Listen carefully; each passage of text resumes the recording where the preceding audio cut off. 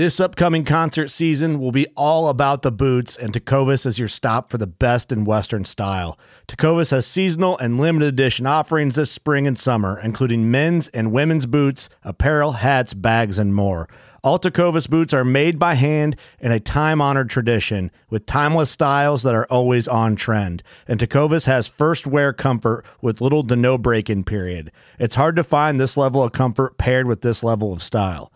Stop by your local Tecovas store, have a complimentary drink or two, that's WCB style, and shop new styles. The smell of fresh leather and friendly staff are at your service. Many stores even have leather custom branding to make your boots truly personalized. And with regular live music and events, there's no in-store experience like it. If you can't make it into a store, just visit tecovas.com. That's TECOVAS.com. They offer free shipping on all boots, as well as free returns and exchanges, and ship right to your door. Go to tecovas.com and find your new favorite pair of boots today. Fishing like a local isn't just about catching fish. It's about connecting with the environment and the people who call it home. It's about hearing the stories and traditions that have been passed down for generations and sharing unforgettable moments with the people you meet along the way. Fishing like a local is having an experience that stays with you forever. And with Fishing Booker, you can experience it too, no matter where you are. Discover your next adventure on Fishing Booker.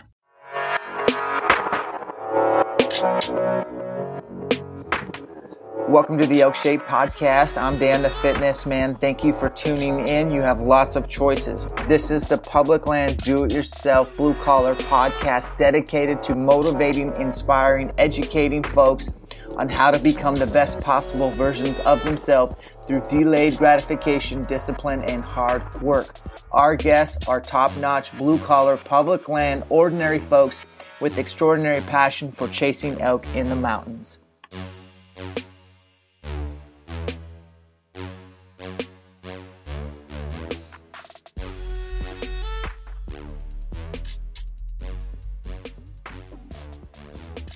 Welcome to 2020. I'm so pumped that you guys are listening to Elk Shape Podcast. Now, today's show, we're talking to Bridger Miller out of Wyoming. This guy's super inspiring. We're going to go over a lot of stuff that he has done in his past, present, and future. Everything from crushing your goals to maximizing your time in the field. This guy coaches. He's an athlete himself. He's an educator and a diehard shed hunter and quite the elk hunter. Quite honestly, this guy's very inspiring. And so we're going to really break it down and figure out, unpack how is he so successful with such limited amount of time? What are his best practices? And really, how can you guys listening get a mental advantage? Get your physical preparation and your mental preparation dialed by listening to this episode. I can't thank Bridger enough. He's just a solid dude. Business-wise, we have Elk Shape camps to promote, so buckle up. And if you're tired of hearing about them, I'm sorry. Things to cover at Elk Shape Camp. Well, everything from how to get started elk hunting, and that means getting the tags and the tag application and all that stuff. Planning your hunt, who to go with, and then how to scout for elk. This is also from like a digital perspective to boots on the ground to once you're in the field, how to read sign, how to interpret what the elk are doing, how they're traveling, where are they traveling. So that leads us into elk behavior, elk biology, and then figuring out the whole calling thing, like firsthand experience with one of the best elk callers. You're going to be with either Jason Phelps, Dirk Durham, or Joel Turner at any of our camps, teaching you how to use the diaphragm reed and then making all the essential sounds. And everybody calls sounds differently, but we're going to go through all the basic and advanced sounds you need to make and make sure that you're practicing in front of our subject matter experts. To me, that's priceless. Then we're going to get into just the whole archery side of things as well, from shooting under duress to making sure your bow's tuned, knowing what to look for, the setups for elk. It's when I'm not talking like calling setups, I'm talking your actual bow setup from broadheads, arrow selection, front of center, third axis adjustment, and then going through your shot execution, a controlled shot process, and doing all that with perfect practice, high heart rate backpack on, bino harness, kneeling positions, seated positions, uneven terrain, undulation, shooting uphill, downhill, the list goes on. Then we talk about like inside elk information as far as like how to read the wind and thermals and locating elk and tactics for finding the elk and setting up and two-person calling, solo calling, sneaking in, and then all the other strategies that you can use in the elk mountains. And then obviously we go over the common challenges that are involved with elk hunting, especially public land pressured elk hunting when they're not vocal, when the weather, the moon phases, and then even some stuff about just like finding your elk once you take a shot, like where to shoot an elk, when not to shoot. If you hit here, what does that mean? And how to read sign and how to follow the blood trail and best practices of, meat care in the field and processing and packing. We can even cover your post-rut, late season, and then get into all your guys' questions. So Elk Shape Camp, I can't wait. We only have 6 this year. The locations and dates are as follows. Coming up, we only have 4 spots left. It's January 24th through the 27th in Spokane, Washington. That is with Joel Turner, Ryan Lampers, Jeff Bynum, Josh Jones, and myself. February 21st, 2020, Redmond, Oregon, Sisters, Oregon. We're bringing in Jason Phelps. Finally got him to come to camp. And then we have Bynum and myself. I'm going to butcher the name of the city, but Bourne, Texas, I believe. I don't think that's right, but Bourne, Texas. We got Dirk Durham, myself, Jeff Bynum. We're coming down for that. And then we have, right after that, the following weekend, March 6th through the 8th, is Roanoke, Texas. We're even doing a BHA Pint Night storytelling with Dirk and myself. That camp's going to be awesome. So that's going to be at Cinnamon Creek. I'm really excited about getting to that camp. And then April 3rd through the 5th in La Crosse, Wisconsin, I'm bringing Ryan Lampers, Jason Phelps, Jeff Bynum, and myself. And that's going to be at a world-class archery location, La Crosse Archery. Those guys do it right. I'm super excited about that, Wisconsin. I've been trying to get back to Wisconsin, and finally we're going to do a camp there. Then we have April 24th through the 26th in Denver, Colorado. This is a special one. It's at No Limits Archery. Phil Mendoza is the owner, and he's going to be helping out. The guy is a technical wizard with archery. He can shoot lights out. The Aaron Snyder is coming to do a pack dump and go through that. And then we're bringing Dirk, the Durham, the Bugler. It's going to be lit. And then May 8th through the 10th is Vancouver, Washington. That's with Joel Turner and Ryan Lampers, Jeff Bynum, and myself. So those are your locations. If you want to find out more, go to elkshape.com. If you are a firefighter, law enforcement, or active military, use a discount code, all one word, first responder. Save $150 off that. And if you know somebody who would really like to go to this camp and might need a little bit of a discount, I mean just a little bit, enough to get them by, reach out to me, elkshape@gmail.com. I don't want money to get in the way of you getting better at elk hunting and doing what we do at these camps, and that's leveraging elk hunting to create the best possible version of yourself. That's ultimately what will happen at these camps. And then for those that can't make it to any of these camps, we do have Elk Shape Camp Online, where we're continually adding video content there that's exclusive. That's a 1-year membership, $99, and you get access to the vault as well as all the camps that we do. So far we have 30 videos from the very first Elk Shape Camp, another 17 videos from Elk Shape Camp 2.0, and then we have the bonus vault, which is really, really in-depth on everything elk hunting tactics, and there's more to come there. So, lastly, we got 90 Days to Freedom is finally live. That's going to be more of your program that you're going to want to do now. And then people were asking, well, when should I do 21 Days to Elk Shape? That program is perfect for August leading up to your hunt. So that's what I got for you. Let's get it. Let's get after it with Bridger Miller. You're listening to the Elk Shape Podcast. Again, thank you for your time. You have lots of choices. Here we go. What's up? Hey, you got me? Yeah, I got you. Word. So your name is Bridger. Yes, sir. That is a cool name, man. Yeah, it's my parents named me after the mountain man Jim Bridger, so comes with the territory, I guess. Definitely. Thank you for coming on today, man. I'm really excited to get to know you. I've followed you on Instagram for quite a while, and I actually kind of rely on listeners to point me on who to interview or have a conversation with. But this was all me, man. I wanted to interview you just because I like everything I see on the Instagram highlight reel. So give us a little background, me specifically. Like, tell me about yourself, brother. Awesome. Well, I'm honored to be on here too. I'm a big fan as well. So excited to sit down and talk a little bit. So I live in Casper, Wyoming. I'm a teacher and a swimming coach at the high school here. Kelly Walsh High School. I'm married and I have one daughter, Gracie. She's 4 years old.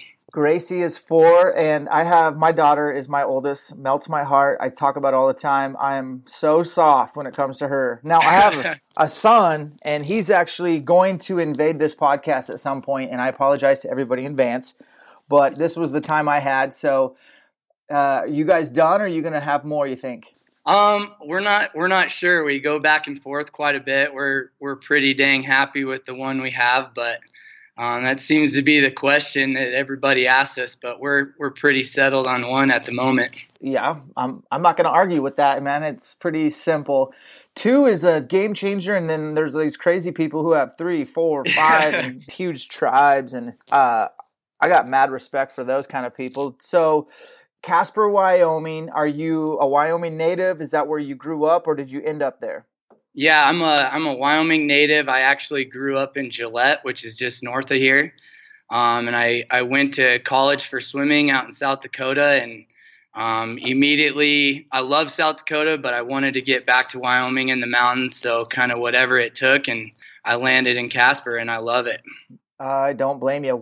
I'm jealous of Wyoming. I think the winters are pretty rough, but if you ski or snowboard or sled, you're good to go. But man, I think Wyoming is the best state out west. And I hate saying that because people like get all excited and ruin the hunting there. But for real, it is literally the best state out west, in my opinion. And I'm jealous that you live there. Tell me a little bit about your swimming background, because I have a little bit of swimming exposure. We were training for the CrossFit Games as a team in 2012 and 13. And so I had to get decent at swimming. And I don't know if I've been in the pool very much since 2013. It's very humbling.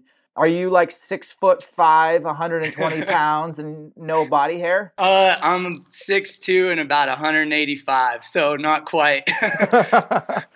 but I have some buddies that are built that way. What was your events? I was a sprint freestyler and a breaststroker. Legitimate workouts, like probably, in my opinion, the most daunting workouts are in the water. They're pretty brutal, man. Swimming's kind of its own niche. I mean, you stare at the bottom of a pool for hours on hours. That's for sure. So I just finished 90 Days to Freedom, this program that I created, and I created with the mind of people don't have a lot of equipment, so I had to get really creative with dumbbells and a sandbag and a pull-up bar. But in there, I try to write up a little something every day on active rest day. And one of the very first active rest days, I talk about how swimming, in my opinion, is arguably the best active rest, because you get a good workout, you're not super sore, and your muscles really get that blood flow, and it's so low impact. It could also double as a little, like an actual workout day, but what other benefits am I missing when it comes to swimming? Absolutely, man. I mean, it's definitely low impact and easy on your body, and I think it's one of the better ways to still get cardiovascular work when you're trying to recover. I know with lung capacity and if you breathe with proper technique, your face is going to be in the water every couple seconds. So building those lungs for the high country, I mean, it makes a big difference. It literally feels like it does when you're climbing a hill at 10,000 feet when you're swimming hard and breathing. Well, I want to circle back to your coaching side of things in a minute, but before coaching, you're an educator. What do you teach, and what grade level, things like that? I teach 9 through 12, and I get to teach PE classes, and those PE classes are aquatics. I actually teach classes in the pool, and then I also get to teach a fitness and conditioning course that's down in the weight room at our school. That's a dream job, but dude, the dates from a hunting standpoint are rough, right? Like, when do you start school, and when does school get out? So school starts into August or beginning of September, depending on the year. And then it gets out beginning of June or end of May. And we get one personal day a year in the district I work at. So time is a crunch when it comes to hunting season. I'm definitely a weekend warrior. I will say this, though. One advantage I do have is with the summers off, I get to do a ton of scouting and prep and shooting my bow and shooting my gun. And so I guess I cash in on all my time there. And so when hunting season comes up, it's it's hard on weekends. It's Saturday, Sunday, rocking and rolling. We got to go over your prep. So you're Yep. a really fit guy. I get that vibe. Like, your fitness is a big deal. You have a Yeah. collegiate swimming background, so your lungs and heart are strong. I Yep. see some endurance training in there as well. I know you're a diehard shed hunter, and then you're scouting. And I want to leave listeners with takeaways. So let's get into your scouting first and foremost. Like, where do you begin scouting? Are you the kind of guy that's looking for a specific animal? Or are you just trying to figure out several areas to get into once season opened up? I mean, how does it work? Yeah, so I mean, I'm starting right now. I'm already looking at maps and making plans for next season. As far as states, tags, if I draw or if I don't draw. Wyoming's inconvenient in a sense that we don't find out draw results until June as residents, and it's almost the end of June. So as far as right now goes, I'm just looking at areas, trying to anticipate if I do draw the tag or if I don't. I obviously have some general areas that I already know of, but I'm always constantly trying to find new spots. And one way I'm really prepping to do that is looking forward to shed season this spring. Through shed hunting, I find a lot of new areas and access points, and really get to know some drainages and mountains that I wouldn't if I didn't shed hunt. And then when summers, obviously when I find out what tags I pulled or what I'll have in my pocket for the fall, that's really how I attack my summer and where I'll be spending most of my time. Casper doesn't have a lot of general elk areas around it, so I'll either be heading south or north, or to different parts of the state for those elk hunts on a general tag. Yeah, so when you are shed hunting and you said you go and you learn these areas and then even specific drainages, bro, you're learning like the road systems, Yes. the most popular trailheads, the trailheads that are overlooked, and then how to navigate around those. Because you're a weekend warrior, you can't hang out where other people do with the finite number of hours you have in a weekend. What's more your cup of tea, like mule deer or elk? I'm all about elk, man. Don't get me wrong. I get after them all. I like hunting just about anything, but elk are my favorite. And, one thing I didn't mention with the shed hunting too, hunting public land, when you're shed hunting, you get to learn exactly where those boundaries are too. When you're out searching for sheds, you can walk those lines and those boundaries. So say you're in the middle of a hunt and it's early morning and you see a herd of elk or a bull pushing cows, if you can go or you can't, depending on the boundary. You kind of know the lay of the land and where that border is as far as if they're on it or not. So for Wyoming elk, like I know like the bighorn elk, I think they kind of winter, they either head east or west. They don't go north south. Yeah. Is every area just kind of learning where the elk move? Is that how you kind of pick out the shed areas to look for?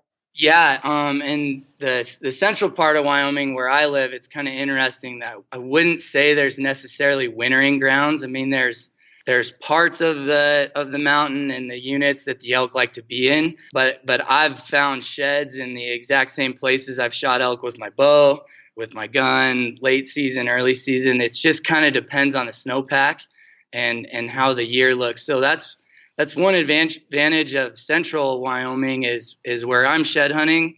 Typically, if I draw a tag, that's where I'll be in the fall chasing bugling bulls.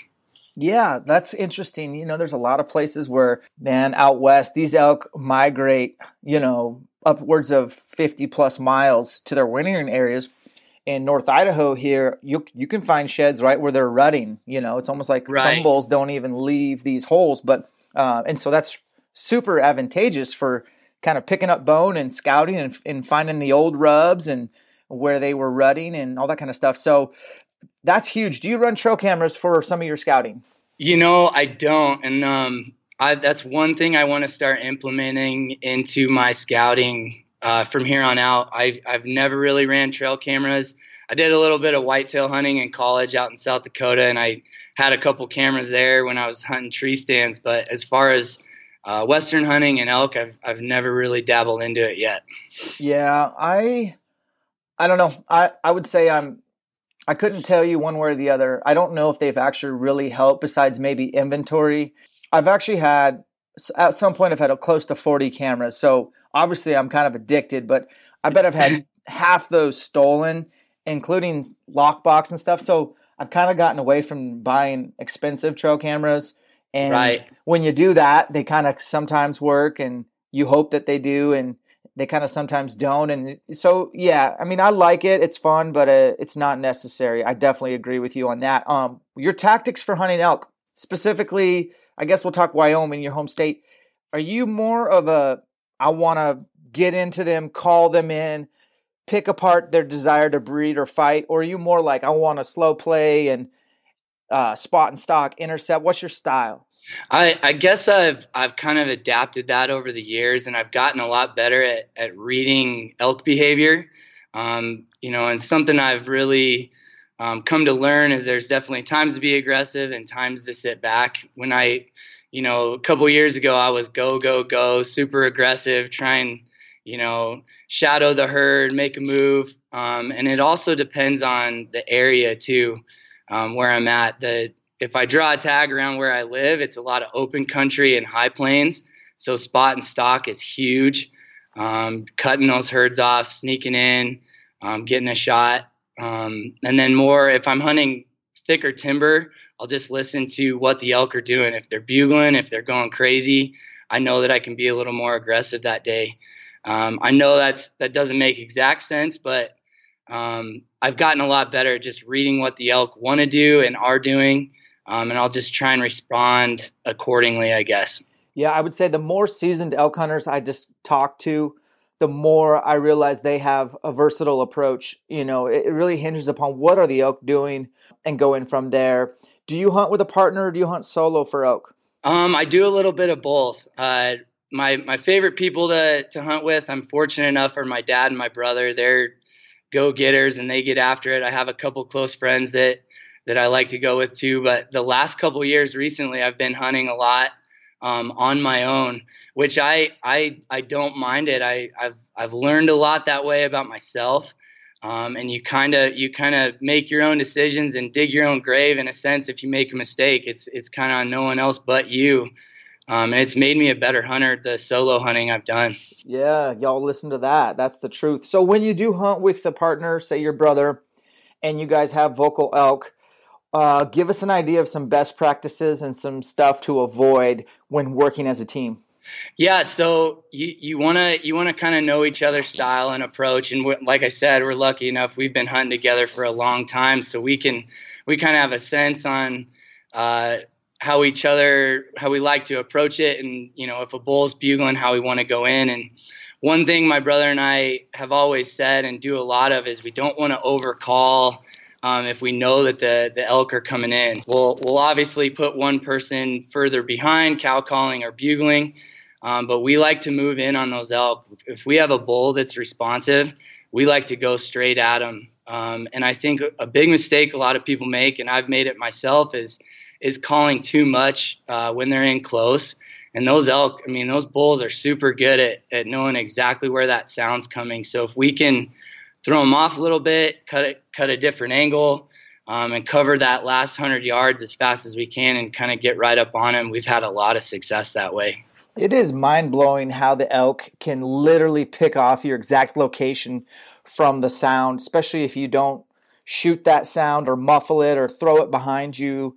It's almost like they have radar, and they literally know where you're standing, and then they can decide.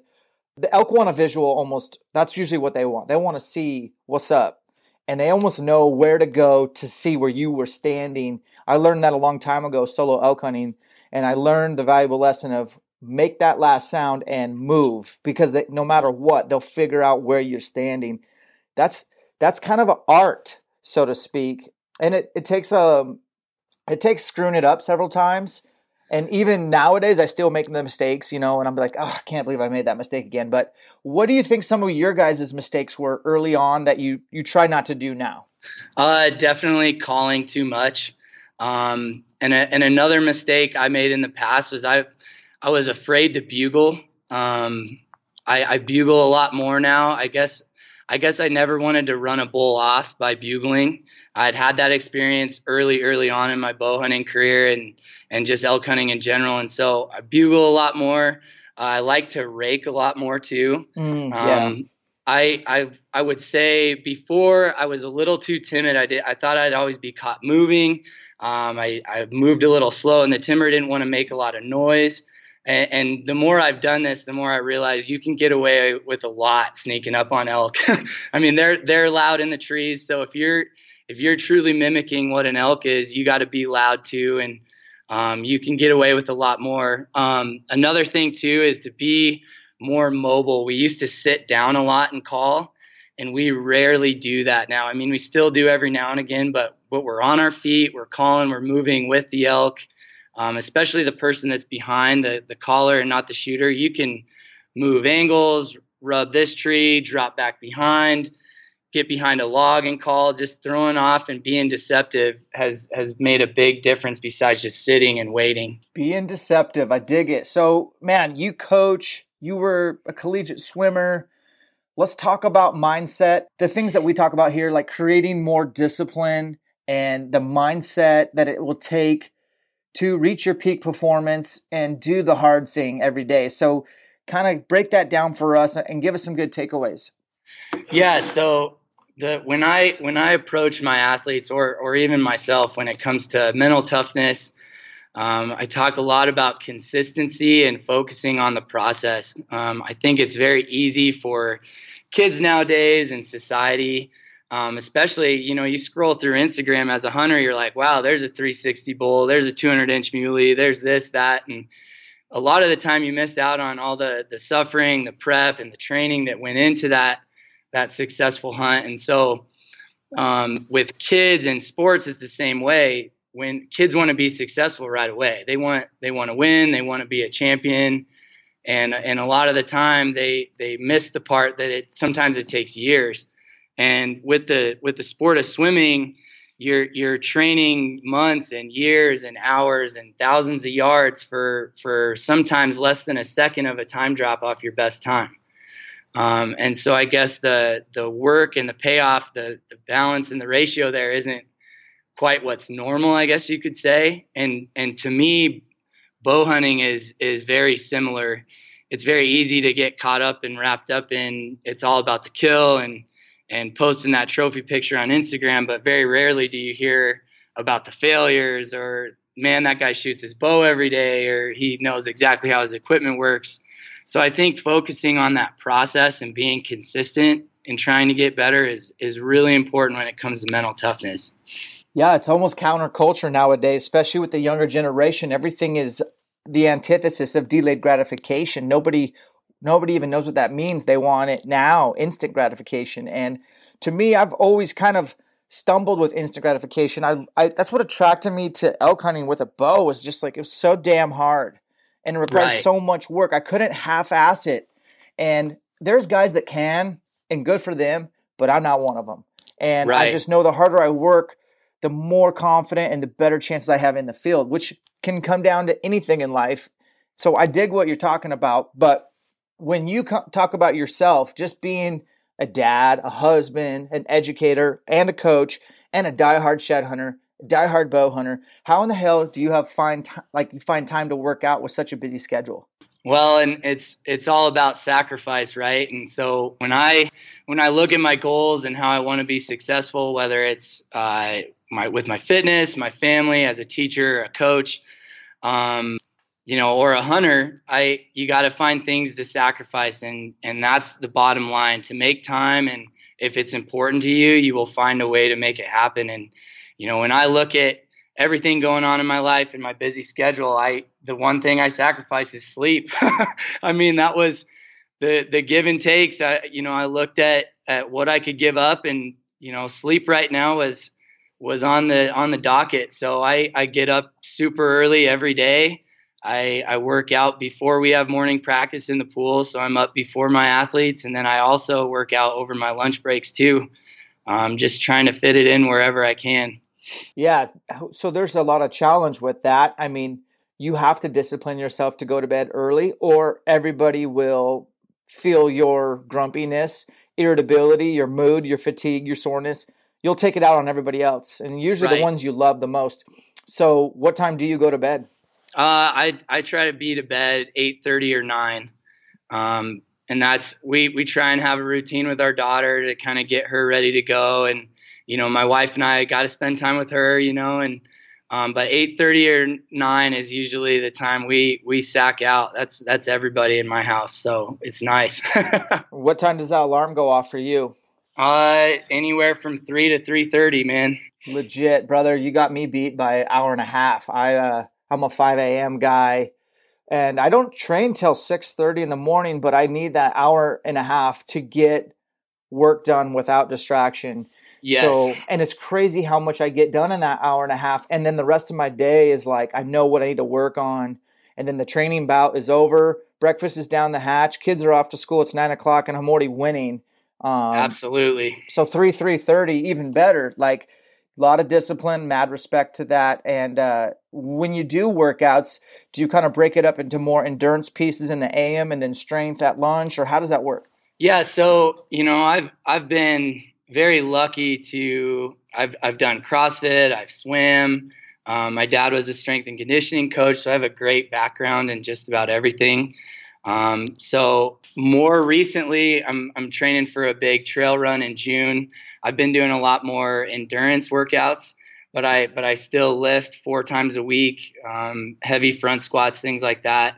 What I have found is it's a lot easier for me to get all my strength work in and weight room stuff in the morning.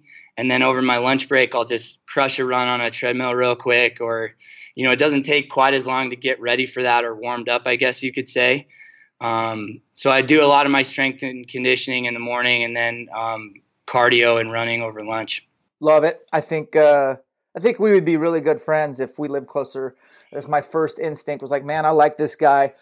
Tell me about your endurance running. So what race did you sign up for, and what's your background in endurance running?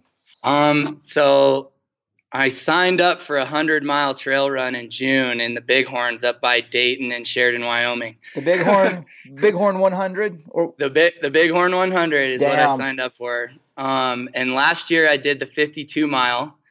And the competitor in me, and I don't know, I got done with that race and it felt unbelievable. I felt accomplished. I had worked hard for it. But everybody finishes at the same time. So I kind of crossed the line and, high-fiving my family. Well, as I finished, all the 100-mile guys were coming across, and I went, man, there's just a lot more that I think I could do. I want to try that. I think, that'd be a good goal. And to tell you the truth, honestly, I mean, I've been a swimmer, so I have somewhat of an endurance background, but I started actually running about last year, December. So I've been about 12 months of running consistently, I guess you could say. I've always hiked a bunch and stuff like that. But as far as training and running in my fitness programming, I started about a year ago. I got mad respect. I think I'd be lying if I said that's not a little bit on my radar. I've said it before on here. I feel like I was kind of built to run, and I don't go down that road because I feel like I got to spend more time on my weaknesses. But I would love to figure out that balance of, maybe doing a 32 or something, training for that, but not losing my CrossFit-ish strength, power output, and well-roundedness. But there's going to be a sacrifice, obviously. Like, you're going to sacrifice something to get that specialty. I just love running in the mountains. It's not to get me to run on the road and just even do a 5K, man. It's like, I'd rather ruck. I'd rather do CrossFit. Yeah. But you talk about trail running in the mountains, and man, it's another level. But how did you feel that your body did on the 52? And then what was the recovery time until you kind of felt human again? Yeah, so I felt really, really good during that race. A lot of people asked me, man, that must have sucked. And I was like, not really. I mean, I'm in the mountains the whole time. I grew up running around the Bighorns. So, it was nostalgic in a sense too, to enjoy that race, be competitive and do it. Physically, I felt great. The only thing that happened to me is about 32 miles in, my digestive tract and my stomach, I started to get sick. I couldn't hold calories down no matter what I tried. And I don't know if that was just pre-race jitters. I didn't, eat the right stuff before the race or what it was. But in the middle there, I had some issues and couldn't keep any calories in. So I guess I bonked a little bit, you could say. But at one of the aid stations, I was able to regroup. And then the last 8 miles, I finished pretty strong. As far as recovery time, I would say within a week, I was feeling pretty good. I got really lucky and spent money on shoes and changed them out a couple times during the race. So as far as blisters, I was okay there and I didn't lose any toenails. So I guess it went about as good as it could have. Definitely. Well, while we're on this topic, what do you need to do differently and or in addition to, if anything, to prepare yourself for triple digits? Yeah, I think I really, really need to work on my nutrition while I train. So those longer runs in my training that'll come up here this spring, really focusing on what sits well in my stomach and what doesn't. Obviously, I need to increase the amount of miles that I'm running compared to the 52. But, I do a lot of reading and studying and research, and I talk to a lot of people too. I love learning from just about anybody. And a lot of people have said the fitness level required to finish a 50 is about the same as the 100. It's just the nutrition and the mental side. They say you run the first half with your body and the second half with your mind. So just anything I can do to mentally prepare for that. I got some great guys that are going to help me as pacers. So we're already making plans for that. And I'm excited, man. Will you run with trekking poles? Yes. That was one thing I did last year. I ran that whole race with trekking poles. Makes sense to me, honestly. The furthest I've ran to date was I've done just 2 halves. And these are half marathons, folks, not half 100s. And one was in a duathlon, so I had to go do a mountain bike race after that. And then the other 2 were both Spartan races, and they're 13 in Montana. And all of those, I've always felt pretty good afterwards, but it was the nutrition part was kind of trial and error. So like the very first time I did a duathlon, I felt a little bonky after the 13 miles, didn't have gels or blocks, and just kind of struggled, man. Just struggled, had to dig deep. But when I kind of got into the first Spartan half, 13 miler one, man, like that went a little bit better. I packed like the shot blocks and the stuff. And then on the last time I've done one, I went through so many shot blocks. That can't be good. So what does that look like, man, as far as what do you pack with you when you're running and you have aid stations spread out so far and a lot of your running is going to be at night on this 100? Yep. What do you know that you're going to do and what is unknown so far? Well, so what I know is that the gels and the blocks do not work for me. I think that's what really kind of sent me over the edge last year, and it just ran right through me, to tell you the truth. Yeah. So I'm going to stick more of the real food approach, and then drinking my calories. I was drinking this stuff called Tailwind. I don't know if you've heard of it. It's an electrolyte drink. High glycogen, high carbs. Mm-hmm. It's legit stuff, man, but it settled really well in my stomach. So drinking calories is really important, and then eating real foods. And those aid stations at those trail runs are unbelievable. There's just about anything you can imagine, and those volunteers are incredible. They pack it all in on their back or by horse if they can't drive to it. And they got all sorts of stuff. And that was probably another problem I had, is you get to there and it's like a buffet. You're just grabbing whatever looks good, candy and pretzels and whatever. And I'm like, dude, I never ate this when I was training. No wonder I got sick. So my plan is to carry a lot more of my nutrition this year. And then in my drop bags, having that stuff ready as well. And, it's funny because what I've learned through trail running and what I can eat during the run or when I'm training, I've applied to when I'm doing like packing out elk or intense hikes when I'm hunting or shed hunting. And it's made a huge difference in, when I used to hunt, I'd just go, man. I didn't have time to eat or drink. And I've paid attention to that a lot more, and it's paid off big time for me. Yeah, we should touch on that. So I'm definitely in your boat. Like, I think guys should have several little snacks in pockets, not in your pack. Because let's be honest, man, if it's in your pack, are you going to stop and get your pack out? Exactly.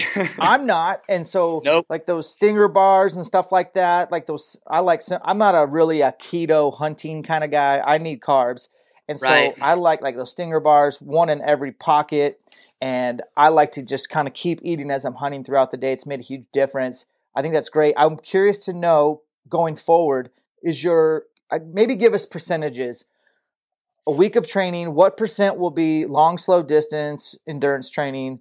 What percentage will be endurance training, but more interval pieces like work to rest ratio? And then how much time are you going to spend making sure your joints, your ligaments, your tendons, your muscles are being trained through strength training? Right. So right now I'm kind of in a base building phase for this race in June. So I'm not officially on a program or really keeping track of my miles, but I'm trying to hit about 40 miles a week right now as far as running goes. And I try to run every day except for Sunday. Some days are longer than others, and I do speed work twice a week. Mm-hmm.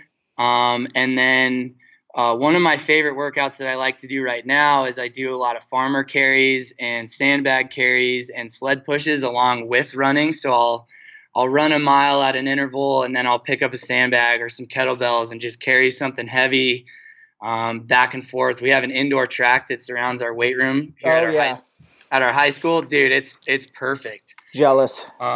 So then I'll do that, and then I'll ride a stationary bike. I'll swim once a week, and then I lift 4 times a week. And with those lifting sessions, I do a lot of stretching, prehab, just trying to kind of keep my body going and keeping it rolling.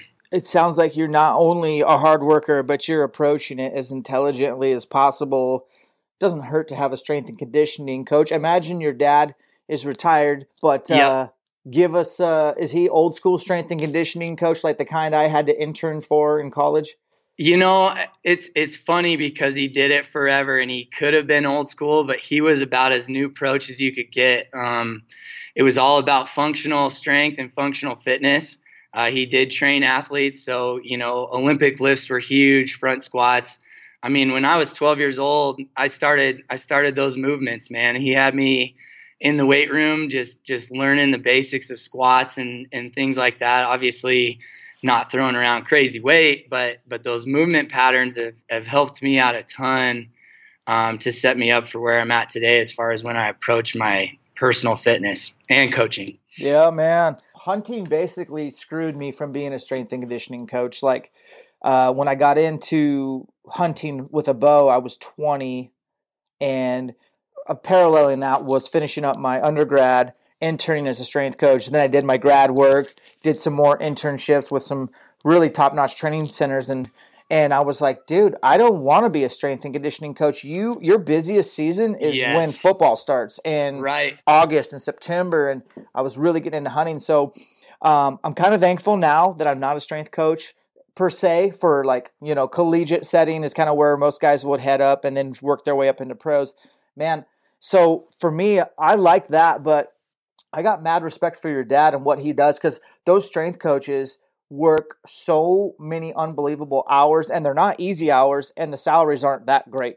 Right. And they're the first people that get the finger pointed at them if success isn't happening on the field. Yeah, they're on the chopping block. Easy targets. Yeah, low-hanging fruit for sure. So will you be a teacher educator through the rest of your good years? Do you have any ambition for other things? You know, right now I'm really happy where I'm at. I'm all about opportunities though, and I like to keep an open mind. I don't necessarily feel like I'm stuck with what I'm doing or that I have to.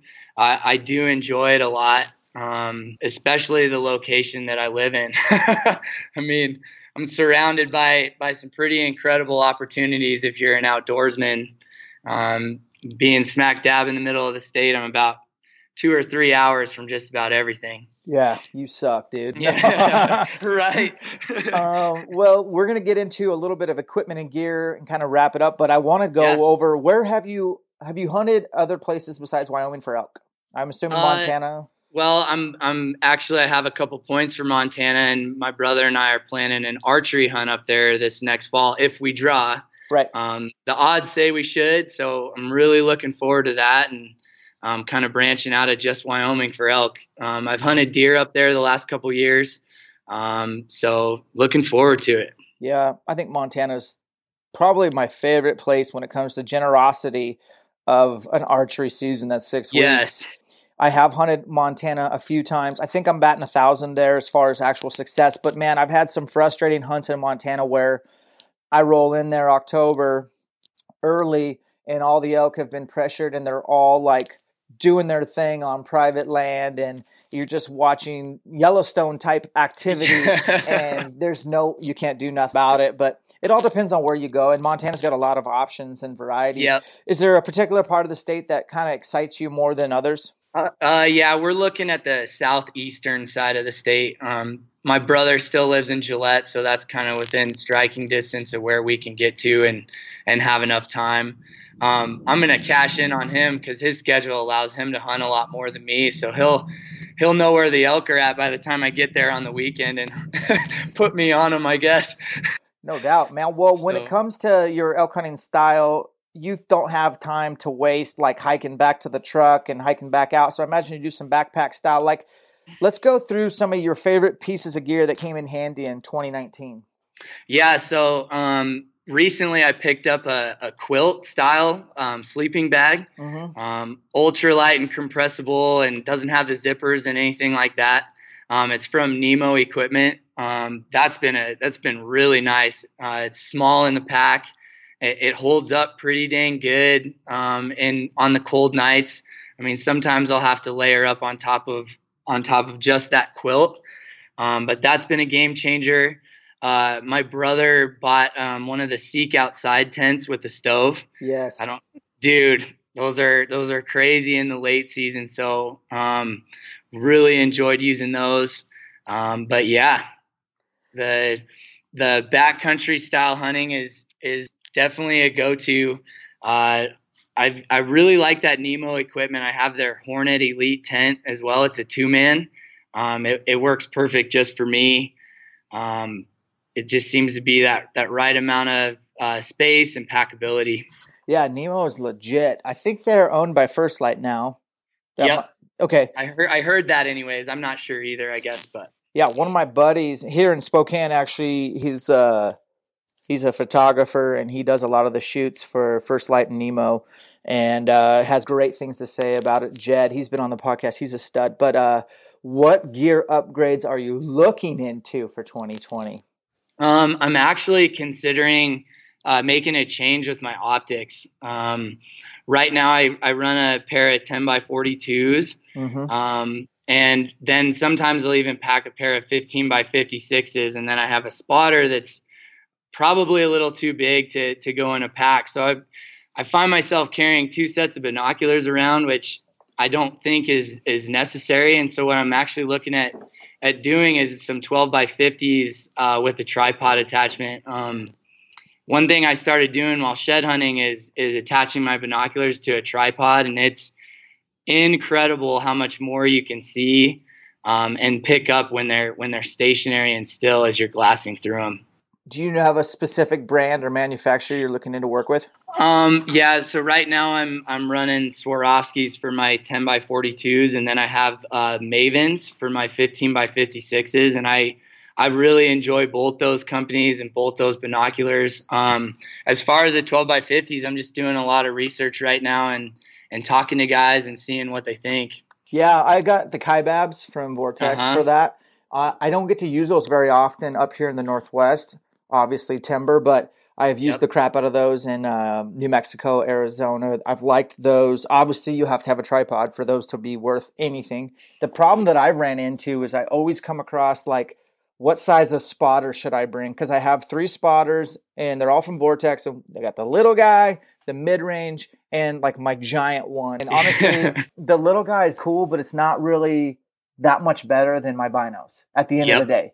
Yep. And the big guy is just ridiculous, and it's so I end up using like a 65 millimeter spotter most of the times, and that's worked well for me. But I'm with you, man. Like, I always seem to have too much glass packed, and my pack's always heavy as it is anyways. So I'm always looking to kind of figure out what system's going to work best for me and have options for that. But we can both agree getting binos on a tripod is a game changer, especially for shed hunting where you're at. I want to talk a little bit about 2020 goals, and then I'll get you back to school. Here's your showcase. Advertise them right here, right now, if you would, and kind of give us like what's, prioritize basically Bridger's program for 2020 when it comes to being the best husband, first and foremost, being the best father, being a provider, creating more discipline, and leading a life that you've always wanted to live. What does that look like for 2020, and how do you improve upon those components? And then obviously hunting.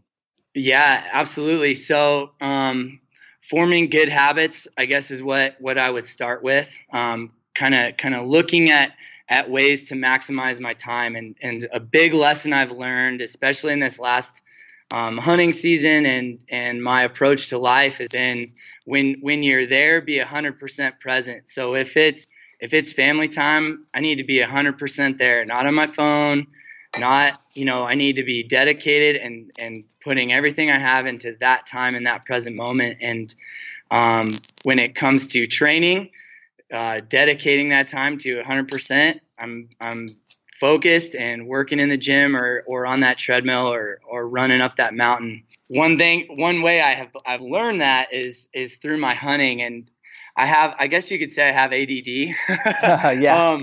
But I'll be hunting elk and go, man, the elk hunting slow. Maybe I should change areas and go chase deer or try another spot. And I have to tell myself, I go, dude, this is your best chance to kill an elk. You need to dedicate 100% right now to this moment for it to happen. And so I think a big goal of mine is to be present, make sure that I'm balancing my time between family, work, and play. And when I'm doing each one of those, be 100% at it and giving it my all.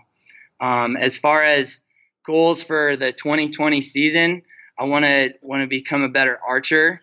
I feel like I'm a pretty good shot, but I want to know more about bows. I want to get in more competitions. I want to know more about tuning and those little things that I haven't necessarily overlooked, but I think there's a lot to the archery game that I can still learn and really broaden my knowledge on. That's a pretty well-rounded approach, man. And being present in everything you do is not easy. No. I'm with you, and I have very similar goals. I want to be even more transparent in 2020 on everything that I do. I want to be a breath of fresh air for anyone that follows Elk Shape, like just to know like that he's a real dude. He like every day's not easy. I think a lot of people have a misconception. What they see out there is everything's, roses, and it's not. And I know that getting up at 3 a.m. ain't easy every day, man. And going to bed at 8:30, like every day, like really? But yeah, like your goals are bigger than you, and they keep you driven. So do you have a goal, like process that you'll actually kind of reflect first and then kind of get the big picture and then start creating the small goals? Like, let's end on that process, because I think this is really valuable. This podcast is dropping right at the beginning of 2020. Yeah. So I guess with being 100% present and in the moment is the big goal. And I guess one thing that I really believe in is habits. And so what I'll do is I have a little checklist in the morning that I'll pull up on the notes section in my phone, and it says, how can you be a better dad today? And that's the first question. And I'll answer that to myself. Okay, what can I do today with my kid that I didn't do yesterday, or kind of just set that up? And then it'll have, how can you be a better teacher today? How can you be a better coach? How can you be a better bow hunter? How can you be a better husband? And I'm all about lists. It's kind of psychotic in a way, and my wife laughs at me, but dude, I write it all down. I type it in there, and it just kind of keeps me in check too. It's how I wake up, drinking my coffee, eating my breakfast, getting ready to go work out. I ask myself those questions. All right, what are you going to do today to be better than you were yesterday? And that just snowballs and builds on itself. And it's been very proven, especially when you're struggling to find motivation. Those are the things, and those are the ways to push through, because it'll show you what matters, and kind of give you that reframe and perspective. pure gold right there. Man, Bridger, got to hang out with you at some point. So Absolutely. are you going to Salt Lake City for the expo? I'm planning on it this year, so we'll have to meet up. Yeah, so let's plan on grabbing a workout somewhere down there and Awesome. just connecting. And I want to help promote whatever it is you're doing. I know you're not worried about being in the hunting industry, but probably might be dabbling a little bit. And I want people to follow you because you're just a positive influence. So what's your Instagram handle? It's Bridger.Miller. Guys, follow him. He's got a really cool, upbeat, down-to-earth posting, and just follow along his journey. Do you have any YouTube content? No, I don't. Okay. I enjoyed talking to you, man. I got your number now, and don't be surprised if I draw any Wyoming general. They'll be hitting you up for all your hot spots. Just joking. But, I'm in, man. Let's go. Yeah, for sure. I'd love to share camp with you. Keep doing what you're doing. Good luck on your goal, and I can't wait to see you crush it in June on your Bighorn 100, man. Mad props for advertising your goals. Yeah, thanks, man. I really appreciate the opportunity to talk to you. Let's do it again.